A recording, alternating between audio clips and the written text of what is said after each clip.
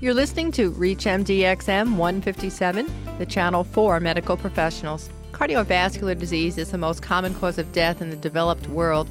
It causes more deaths than the next 6 leading causes combined. More than 2,600 Americans die of cardiovascular disease every day. 12 million Americans have coronary artery disease, and 4.5 million have suffered a stroke. These statistics are startling and accurate despite a 22% decrease from 1988 to 1998 in death rates from cardiovascular disease. We have to ask ourselves why. Welcome to the Clinicians Roundtable. I'm Dr. Shira Johnson, your host, and with me today is Dr. Rick Stauffer, Chief of Clinical Cardiology at the University of North Carolina, Chapel Hill. Dr. Stauffer is the director of the Interventional Cardiology Lab and also director of the Cardiac Catheterization Laboratory. Thank you for being with us today, Dr. Stauffer. Well, thank you, Dr. Johnson. Thank you for inviting me. We're honored to have you. Now, death rates from cardiovascular disease have come down. So why is the incidence of the disease so high? Well, I think what we're seeing is that people are living longer with the disease. As you well know, coronary artery disease is a chronic disease, and many individuals, it'll come on early in life, and whereas before they might have died in a decade or so after diagnosis, now many people are living 20 and 30 years after their first manifestation of clinical coronary disease. So, in essence, we're prolonging life, but we're not affecting the rate of the disease occurring. Why is that? Well, it's one of those things where there's a lot of contributing factors. While we've seen the use of tobacco products go down, we've seen the incidence of obesity going up, and it's been called the obesity epidemic around the United States, and it's certainly a problem. Everywhere you look, there's people who are overweight, and the more weight you're carrying, the more insulin resistance you tend to develop, the more likely you are to become a diabetic, and unfortunately, the more likely you're to have coronary disease. So has the risk factor profile changed in 20 years? I think what we're seeing is more people with treated hypertension and treated cholesterol. And so while their numbers are now normalized, it's on medications. But at the same time, while that's on the plus side, we're also seeing more people who are sedentary, obese, maybe not the best dietary habits. And so that's outweighing some of the benefits from the medication. Has the presentation of CAD changed any? I've not seen any data showing that the presentation has changed. We tend to see a lot of people now with troponin positive, which is a manifestation of technology, whereas before they would have been labeled as unstable angina or possibly not diagnosed because their symptoms were not classic.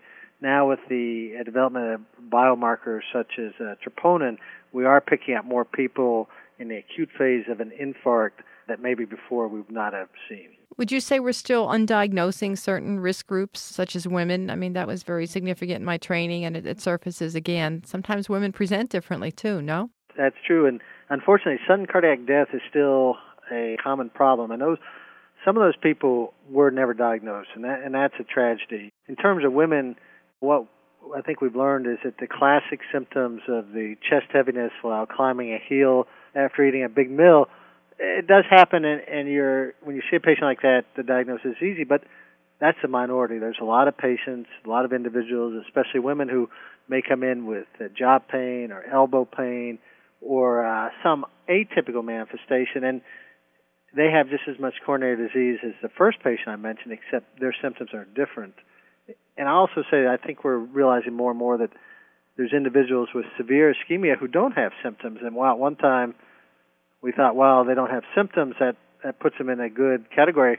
What I think now is that they lack the early warning system, and therefore they're probably ischemic on a daily basis and don't know it, and eventually they're going to get into trouble. Now, I know you work a lot with house staff and fellows, and certainly when I was working in the ER, that was a big part of my job, too, was educating house staff that CAD affects everybody, maybe not equally, and that the presentations have to be taken with a certain grain of salt. You don't always get the classic substernal retroexternal pain radiating to the left arm, and you've just hit on that. And trying to teach that to multiple generations, really, of residents and fellows is a challenge, no? Yes, and coronary disease is the most common killer, as you mentioned at the introduction, and it's not just men. It's women who are dying at a high rate of coronary disease, and if we don't educate the future generation of doctors to realize that the symptoms may be atypical in women, we are not going to change the outcomes. And so I think that's one of the advantages of something like troponin, where it can help lead us to the right diagnosis. And hopefully over the next few years, we'll also see more advanced diagnostic tests coming out, because symptoms in many cases are not as helpful as we would have liked to believe many years ago. If you're just tuning in, you're listening to the Clinicians Roundtable on ReachMDXM 157, the channel for medical professionals. I am Dr. Shira Johnson, and I'm speaking today with Dr. Rick Stauffer, and we're discussing coronary artery disease.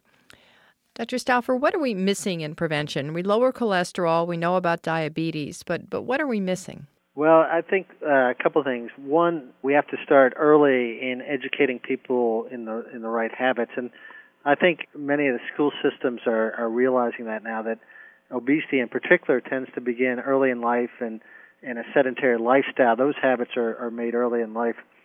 And so we're trying to educate individuals to develop habits when they're young that they'll carry them into adulthood and they'll continue with. I think we've made some headway in stopping smoking. I think there's some way to go, but that part is encouraging that the trends have coming down. And I think we've also made good headway in making people aware of their cholesterol numbers. But I will say, despite all that, we still see a fair number of people with heart attacks who are not overweight, not diabetic, not smoking, with normal cholesterol. And so there's other things out there that we have yet to discover. And so I'm hopeful that research over the next 5 to 10 years will bring out other factors that we need to tune in to that we don't realize now, because I think there's a lot of people out there who are doing everything right, yet still may end up with heart disease because of a genetic or environmental factor that we have not identified yet. You know, when I was in training, the state-of-the-art for MIs was thrombolytics, which was evolving and probably exploding.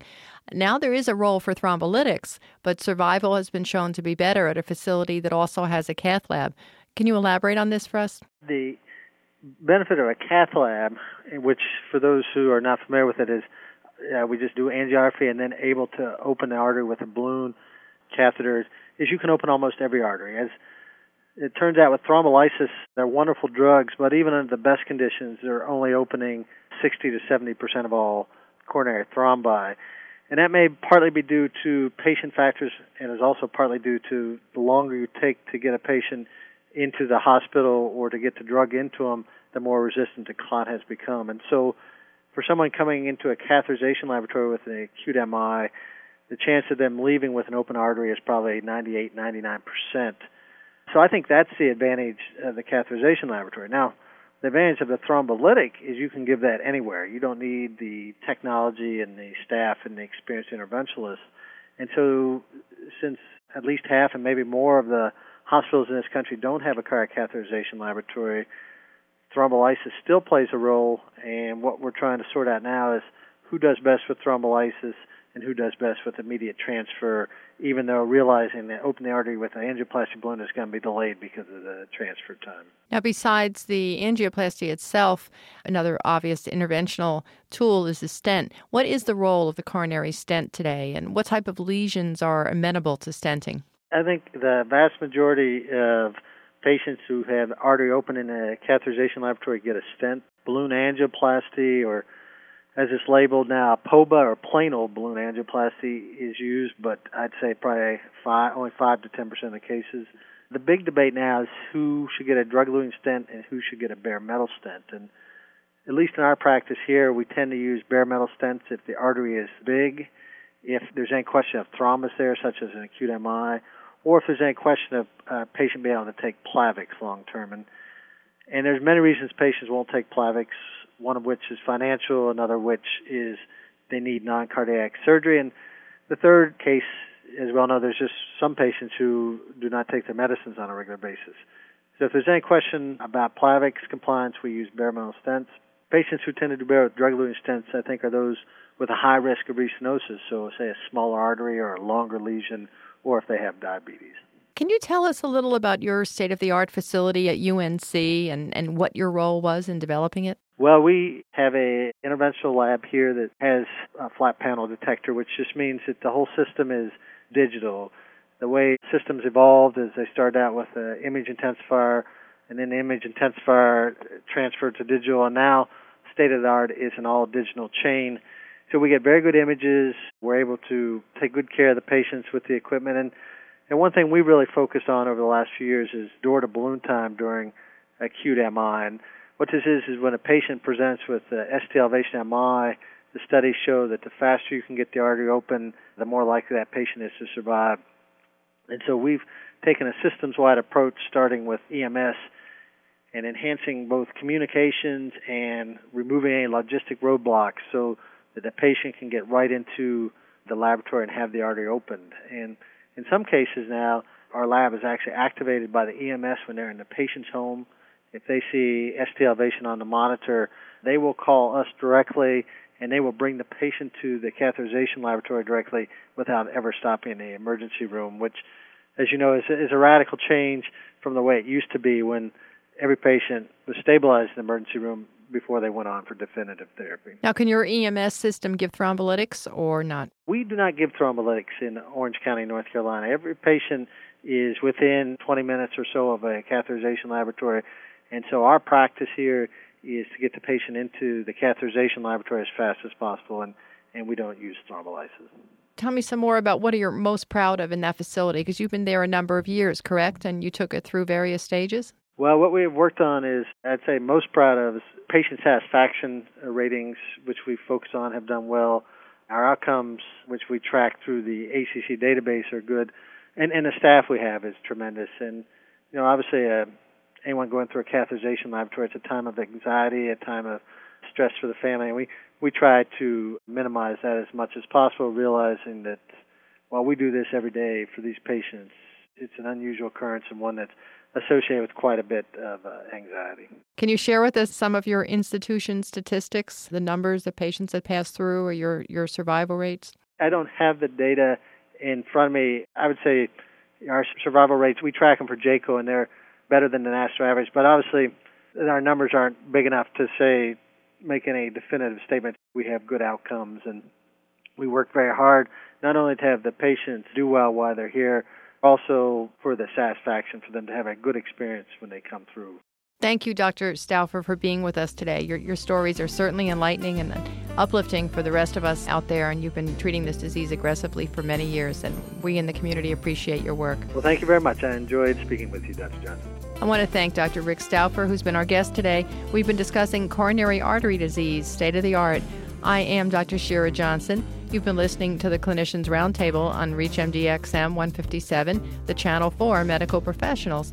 For comments and questions on this or any segment, send your email to xm@reachmd.com. And thank you, as always, for listening.